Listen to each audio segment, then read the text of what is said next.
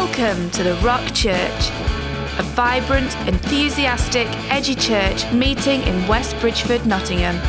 You can find out more about us by visiting the-rock.org.uk. We hope you were blessed by this message. WithoWithout further ado, we're going to get the man of God up, that is Dave Baskey. Let's give it up for Dave. I want to pray for you. Let's pray for this man. Father, I thank you so much for the message that Dave's going to bring today. It's going to build our faith in the room. We're going to have a deeper belief in you, Jesus, and what you are all about and what you can do. So we pray that you would anoint him to speak tongues of fire today, and that lives would not only be changed, but they would be transformed in the mighty name of Jesus. Amen. Go on, Dave. Amen. Thanks, Si. Morning, guys. How are we all doing? Great. Can you believe we're here at the end of October already? Only 7 or so weeks until Christmas. Yeah, very exciting. But yeah, I feel like this year's gone really fast. And as most of you know, every year our pastors Kate and Ali pray for a word for the year for us as a church. And yeah, most of you will know at the beginning of this year, Ali shared that the word for the year was breakthrough. And I remember that moment very clearly when he shared this. I remember my feelings of excitement and expectation of seeing that word worked out for myself individually and for us as a church. I was just thinking of all the amazing things and breakthroughs you could see. It's just a really positive word, isn't it? But part of me thinks I was also a little bit naive, perhaps, and not really thinking about what often does precede breakthrough. Obviously, it can be tough pushing through in these seasons of breakthrough. At this point, I thought it'd be really good just to put a question out there to you. I was just interested to know who feels like they've seen breakthrough this year so far. So it might be a big breakthrough, but it might be a smaller one as well. If you just put your hands up, that'd be great. Yeah, so quite a few of you. That's really good. And then the second question, you might feel to put your hand up a second time, is who is still waiting for breakthrough? So you might have had some breakthroughs already, but you feel like there's other breakthroughs you're still waiting for and pushing through for. Yeah, so quite a few of you again.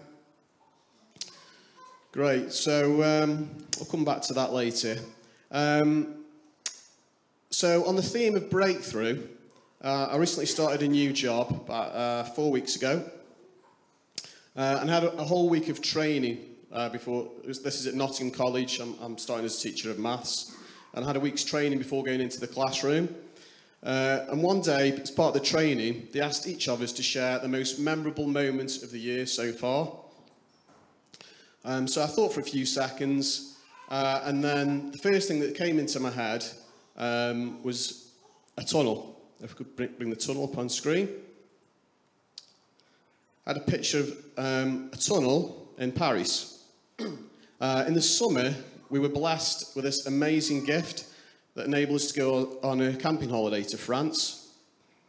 Okay, there it is, a picture of a tunnel in Paris. I know it sounds a bit random.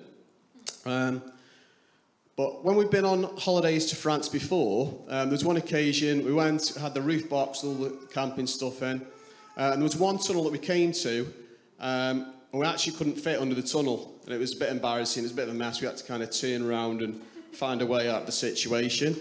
So this time, I said to Liz, we're not going to take a roof box. We've got a big car now. We'll just cram everything into the car, which we managed somehow. And I thought, it takes the pressure off of the tunnels. We can just take any tunnel we want. We haven't got a roof box. So we came to this tunnel. We went through, and I'm driving along, and all of a sudden I realise I'm driving, and I'm like stooped down like this. Because these tunnels, some of them are really low. Even without a roof box, it feels like I'm going to crash the car into the roof. So I'm driving along like that. I look across at Lizzie in the passenger seat. She's doing the same thing. She's stooped down. We must have been in it for about 5 minutes until we realised we were both doing it. And so it felt a bit silly, set up again. But then later I found myself doing it again. It's just really claustrophobic. It's not nice in some of those tunnels. And we just wanted to get out of there. It felt like we couldn't breathe. So yeah, a few minutes in, we're like, what the heck, how long is this tunnel? It was still going. It felt like we should have been out by then. And this went on and on. And then midway through the tunnel, Liz turned to me, and this is the reason that this is the most memorable moment of the year for me. And she just said these words. She says, "This tunnel feels like an analogy of our lives right now." And she was dead right. We were in quite a dark place. We were in it for far longer than we anticipated. And we kept wondering when we're going to finally see the light at the end of the tunnel.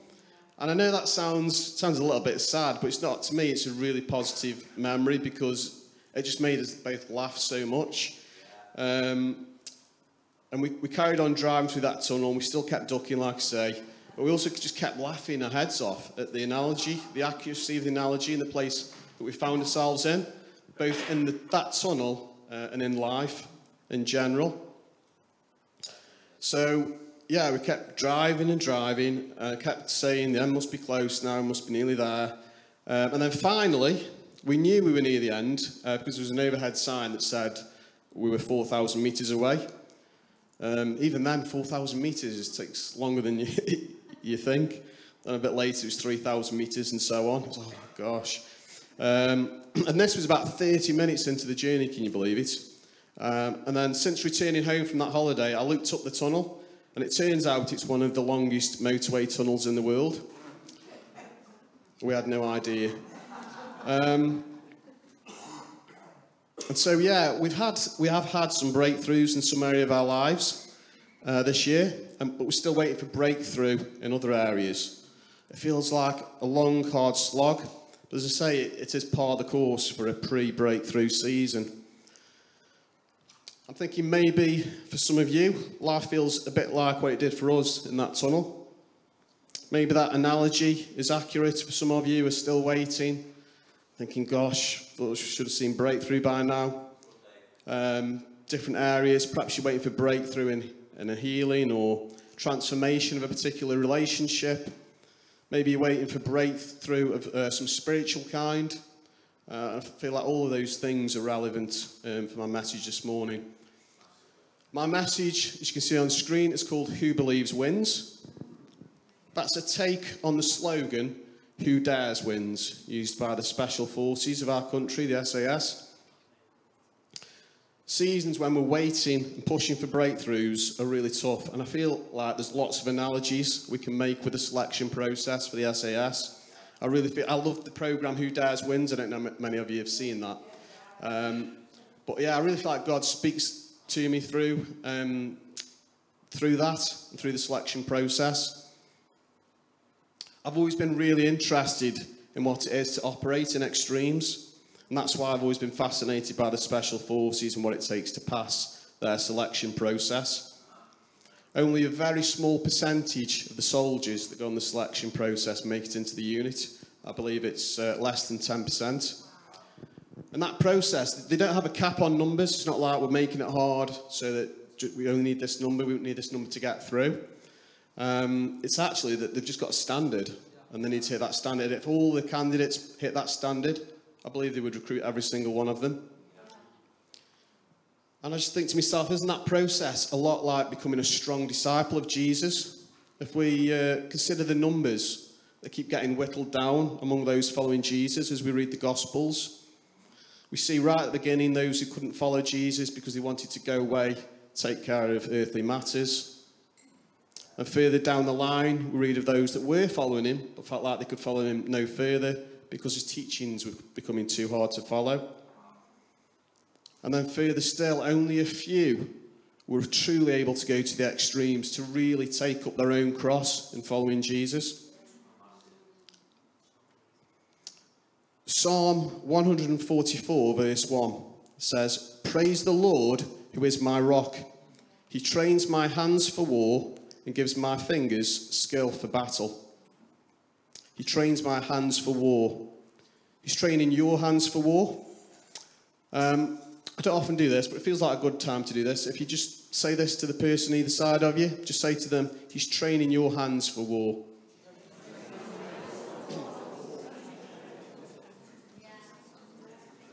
Always makes you smile, doesn't it, doing that? And it's a truth that he's speaking out. How does he do that, do you think? How does he train our hands for war? Well, if we consider the armies of the world, such as the SAS, their training, it just tries to emulate that real thing of war as much as possible. It tries to make it as real as possible, so much so that you may read sometimes in the news that some applicants died just during the selection process to get in because they make it so real. And it seems harsh, but I do believe the only effective way to prepare a soldier for war is to make that selection and that training as real to war as possible. So it is, I think, with our walk, sometimes we can be in situations that require us to battle, that require us to train our hands for war, to battle in prayer and do all those things that it is to battle for the Lord. And it might be in a season where we can't see much fruit, and we're like, wow, we're facing all this adversity and opposition. I'm not even bringing many people to Jesus, perhaps. You just feel like there's no fruit. But sometimes I think this is what God's doing. He's training you. He's training our hands for war and our fingers' skill for battle.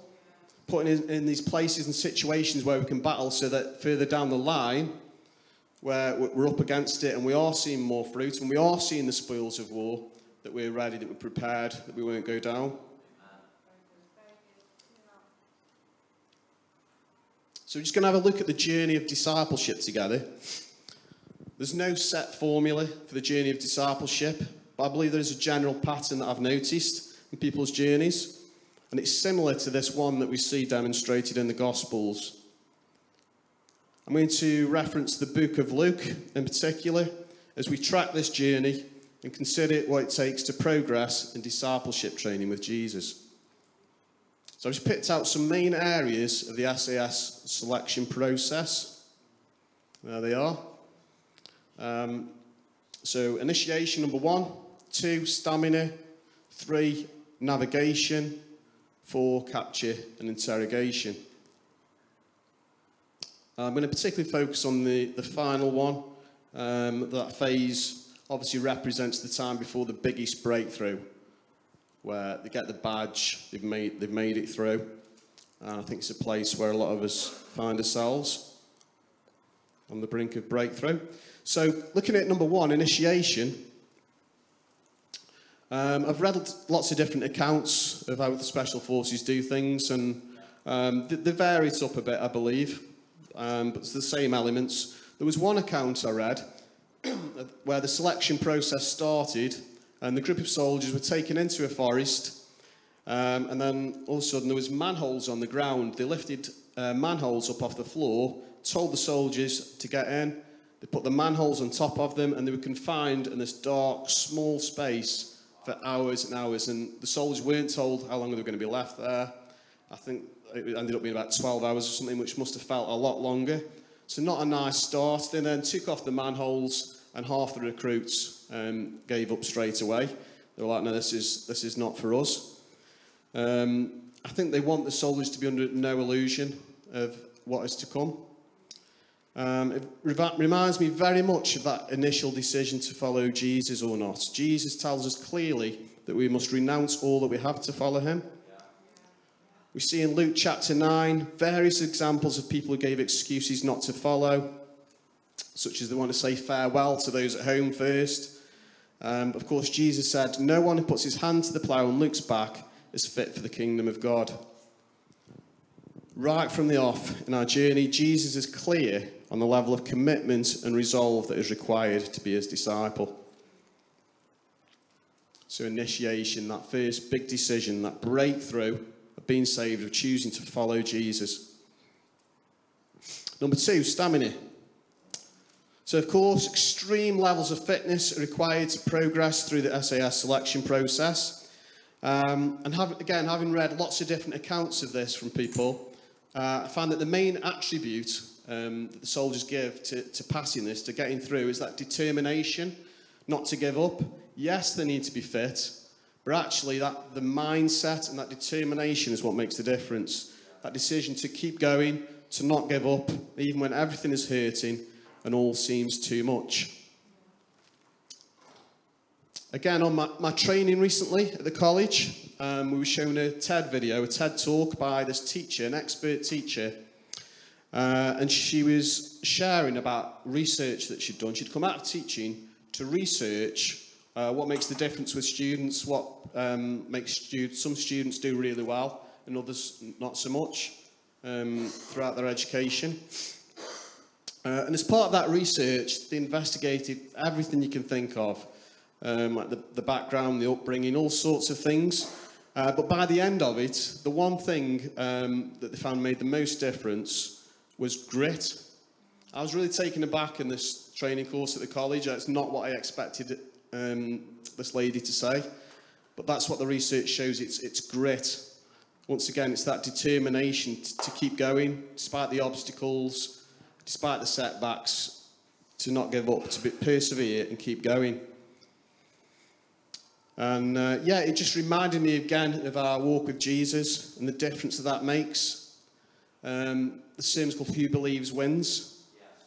And sometimes it's that simple, having that belief, that faith in Jesus to sometimes keep going is what makes the difference. You might feel like you're in a losing battle, but some of you need to know that God is proud of you. And there's seasons for all of us when it might feel like we're not winning, but sometimes we just simply have to stand to keep our faith and just keep going.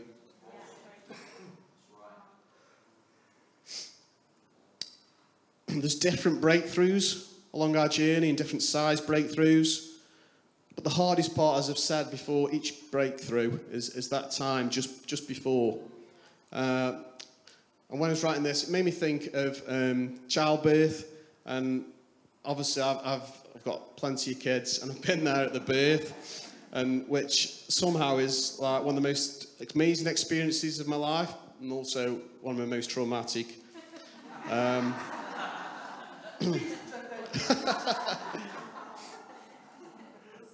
But it just makes me think of breakthrough, like the level of pain, seeing the level of pain that Liz was taken to. You think, oh my gosh, the baby must be close. And it's not, there's still 10 hours to go.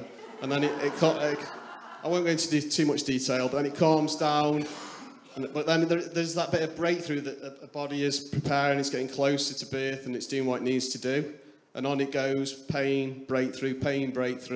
And then, of course, the most intense pain, where I believe most people are like, no, can't do this anymore, is when the biggest breakthrough comes and the baby is born. I just think that's a great analogy of pushing through, of breakthrough.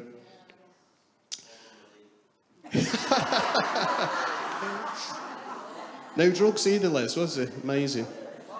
She's like steel.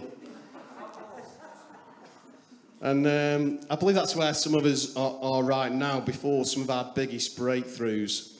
I read a quote recently which said, when God closes one door, he has another door ready to open, but it's hell in the hallway. The reason why life can be so difficult is because of the scale of what's behind you, behind the next door in your life. Take heart from that. The enemy wants to stop you in the hallway. He wants you to give up. He wants you to say it's too much. Whereas God wants you to use the trials in the hallway to be shaped by him, to be strengthened for what he has behind the next door for you. I'm going to touch on that again later. Okay? The third main area that I've picked out is navigation. The SAS selection process includes a navigation phase. Part of this involves an exercise known as point-to-point. So I believe the soldiers just have one little basic compass, and they use that to navigate to each rendezvous point. They have to identify the location when they're there before they're then given the next reference point that they need to get to. The soldiers need to operate well as part of a team, but also individually out there on their own in the wilderness. The route is often unclear, but they must find their way using the subtle clues of the environment to help. So must we be diligent in hearing the small, still voice of God to find our way forward. It's part of our discipleship journey, part of our training, that we're out there in the wilderness and we're pushing in and we keep going even when sometimes the Lord's voice may be quiet or we're struggling to hear. Let's consider Jesus in the wilderness at this stage. He fasted for 40 days. He allowed himself to be weakened, and so he didn't depend on his own strength, but God the Father's. He wasn't going to win that battle by his own strength. He had to rely on the Father. How many times do we try and find our own solutions to problems when we should be looking to the Father? The Word tells us that we shall succeed by His Spirit, not by our own strength. Okay, so moving on to the final part of the SAS selection process, which is arguably the most difficult, and it comes at the end. So it's made even harder by the fact that at this point the soldiers are absolutely exhausted, mentally and physically. They're just done in. And then comes the most difficult challenge. They're in a place where they're weakened, and they're in a place where they're the most susceptible to being broken down by the interrogation. And the thing is, the enemy isn't fair. As I said, they try and emulate war as much as possible, and the enemy isn't fair. He doesn't play fair. And that's also true in our discipleship journey with Jesus. The enemy isn't always going to attack when we're at our strongest. He's going to attack when we're at our weakest, our most tired, our most vulnerable place. Just like in the way he went to Jesus in the desert, hoping that he was so weakened. If the interrogation came at the start, that'd be hard enough, but the hardest attack comes, as I say, when they're weakest. If you have seen Who Dares Wins on TV, you'll have a little idea as to how challenging this phase is. The soldiers must be able to withstand interrogation, so that they have an idea of what to expect should that ever happen in reality. Also to check that they won't be broken down and forced to give away confidential information. And this phase involves the enemy really coming at them and speaking words to them. They try to trick them. They use some words that seem kind at times, and they're very aggressive at other times. They use the words to try and break the soldiers. It is really, really intense. And so to pass this final phase, the soldier needs to be mentally strong. And so it is with us. 2 Timothy 2 verse 3 says, "Endure suffering along with me as a good soldier of Christ Jesus." At this point, I would say, I've touched on that thing of standing, of us having grit and perseverance. And we do need that. There are also times where we need to be more active in battling as well. And it's finding that balance along the way, along the journey. 2 Corinthians 10 verses 3 to 5 reads, "For though we live in the world, we do not wage war as the world does. The weapons we fight with are not the weapons of the world. On the contrary, they have divine power to demolish strongholds. We demolish arguments and every pretension that sets itself up against the knowledge of God, and we take captive every thought to make it obedient to Christ." Just to say, it was David who I quoted earlier saying he trains my hands for war. Yeah, if you read the Psalms, you pick up the anguish that David found himself in so many times. But I think it goes with the territory. He was a man of war. We have all authority in Jesus. But don't be too hard on yourself if you feel like you're in a battle, you're struggling in the battle of your mind. Take up your spiritual armour and know that you're attracting the enemy's attention for a reason. You're pushing into your promised land.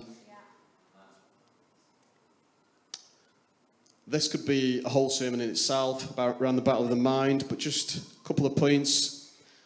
I think one key here is to recognise that not all our thoughts are our own thoughts. When we recognise that thoughts are coming from the enemy, we can then reject all ownership of them. Thoughts of fear, thoughts of what if this happens. We need to come away from fear and focus on hope. Just as fear can attract bad things and things that we actually fear and can make them reality, just think about what we can do if we focus more on hope. Focusing on hope attracts the things that we hope for. It's not easy.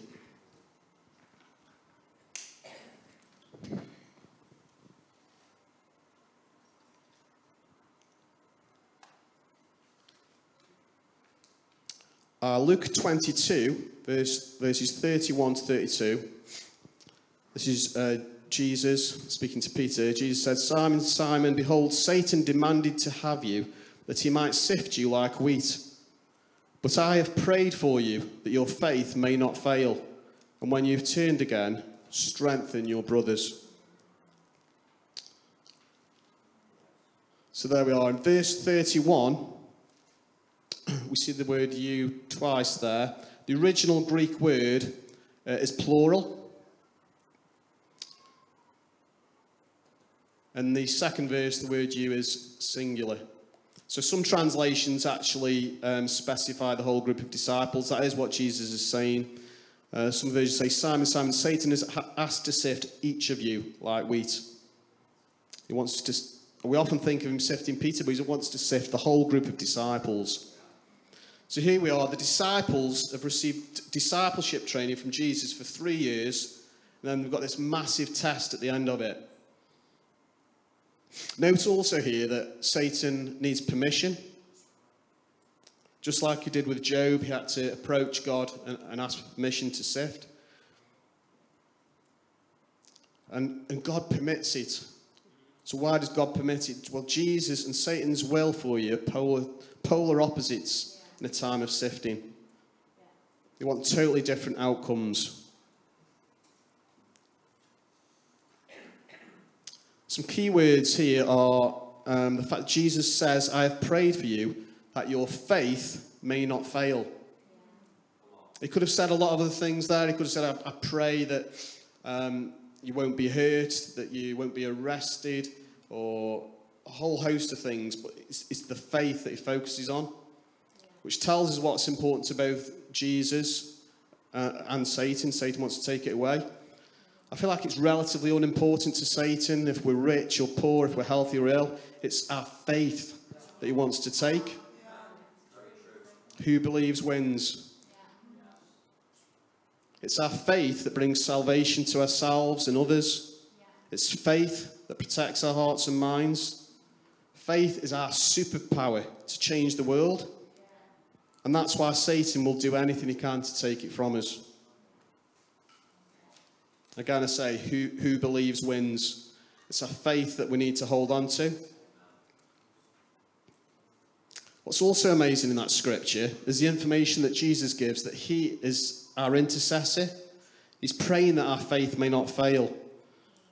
So on the one hand, we've got Satan and all he's trying to do, the sifting, and then Jesus interceding on the other. So the sifting is taking place, but it is limited by Jesus' intercessions. And I believe that we can take heart in the same way that Jesus does the same for us.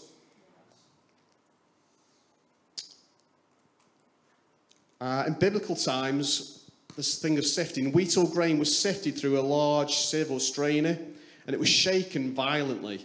And as that happened, the dirt and the impurities that clung to the grain during the threshing process would be separated from the good, usable grain. And I think that highlights perfectly, again, the different purposes of Jesus and Satan.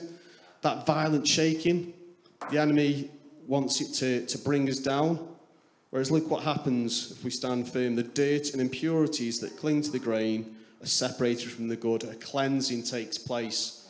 There's a good purpose in it. God uses these trials for our good, to refine our character and strengthen our faith, and to make us more like Jesus. I know there's times in my life, experiences where things have been difficult, and I've just felt like, God, why can't you just do that thing, like wave your magic wand, boom, get me out of it, solve it just like that. And I've had situations where I've seen God do that for other people. It's like, then boom, like they've been healed inside, the situation's changed. And then later on, I found myself in the same situation and expecting it. It's like, no, it's been a long journey, pushing through, pushing into God, using the scriptures. But actually, looking back on those times, I can see the good that God did in that. He strengthened me. I learned to rely on him, to push into him more, to build my faith. And in fact, I had a word at the beginning of the year about growing in strength spiritually. And once again, I was a little bit naive, thinking, great, God's just going to do one of those things where I get zapped, and I'm going to have this amazing power and so on. And then over time, I've realised it's a bit like going to the gym. We need that resistance to build ourselves up. When things come against us, we need to push in. We need to pray. We need to keep standing in faith. And it's actually that long process sometimes that builds that strength. Jesus was confident that Peter would get back up again and go on to strengthen the other disciples. And that's another reason the Lord allows us to have these experiences of testing. It's so we can learn how to help others grow in faith. Peter would have compassion and mercy for others while helping them to avoid the same mistake. Shortly after these words on sifting, Jesus is praying in the Mount of Olives. Luke 22:39-46 says, "And he came out and went, as was his custom, to the Mount of Olives, and the disciples followed him. And when he came to the place, he said to them, 'Pray that you may not enter into temptation.' And he withdrew from them about a stone's throw and knelt down and prayed, saying, 'Father, if you are willing, remove this cup from me. Nevertheless, not my will, but yours be done.' And there appeared to him an angel from heaven, strengthening him. And being in agony, he prayed more earnestly, and his sweat became like great drops of blood falling down to the ground. And when he rose from prayer, he came to the disciples and found them sleeping for sorrow. And he said to them, 'Why are you sleeping? Rise and pray that you may not enter into temptation.'" So in the middle there, we see that an angel strengthened Jesus, and yet the next words are being in agony. So he'd been strengthened, he'd been lifted up, but yet there was still agony there. He was still troubled, understandably. And again, for me, I think sometimes there are times as a Christian where we should pray for something and have such faith that we expect immediacy. Whereas there's other times, like here with Jesus, where actually we just need to battle. We need to battle in prayer. We need to keep pushing through, keep going. Jesus didn't immediately have every last bit of agony taken away from him. He was strengthened, yes, and then he kept going. He kept pushing into prayer. How easy is it sometimes to be praying and thinking, this is not working. I'm praying and it's not happening. What's the problem? Sometimes we just need to keep going. It's a battle. It's a prayer battle. Twice here, Jesus instructs the disciples to pray that they may not enter temptation. Jesus on the cross is the biggest breakthrough in history, I believe. And we know what suffering came before that breakthrough. I believe the disciples were also on the threshold of breakthrough, but one of the main differences between them and Jesus was here in the Mount of Olives. It was prayer. Jesus' prayers enabled him to resist that temptation, to flee and not fulfill his purpose, and it enabled him to stand in the face of adversity. Whereas with the disciples, the lack of prayer is what led them into temptation, to not stand, to flee from that persecution that was coming. Starting to round off now. In an actual war situation, as soon as an SAS soldier is captured, planning of a rescue mission for that soldier started immediately. As soon as the headquarters know that's it, they start planning the rescue mission. And sometimes the soldier might have to wait for days or longer, but that rescue mission will come if the soldier's not already escaped. Likewise with God. No matter where we find ourselves, he's always got a plan. He's always got a way out and a way forward. We just need a balance of grit, determination, and action to hold out for the breakthrough. After the journey of discipleship outlined in the Gospels, and after the sifting that they went through, what comes next? We have Jesus' resurrection, and then we have the disciples experiencing the spiritual breakthrough of Pentecost. Let's continue to pray for each other, empower each other, and I believe that as we experience more of our own individual breakthroughs, that God will release corporate breakthrough in a similar manner to that in the book of Acts. So I have a breakthrough picture to finish. There is light at the end of the tunnel. Let's keep running the race and win the prize. It may feel like it's a long time coming sometimes, but like I said at the beginning, there is light at the end of the tunnel and God will bring breakthrough. So, to close, there's going to be an opportunity to receive prayer now. And I don't feel like I need to ask who needs prayer, because I've already done that earlier when I asked who still needs to see more breakthrough. So if you put your hand up early, I strongly recommend you come forward for prayer. I'm going to make myself available to pray, and we've also got these mighty prayer warriors to pray for you as well. Bless you. Over to you, Si.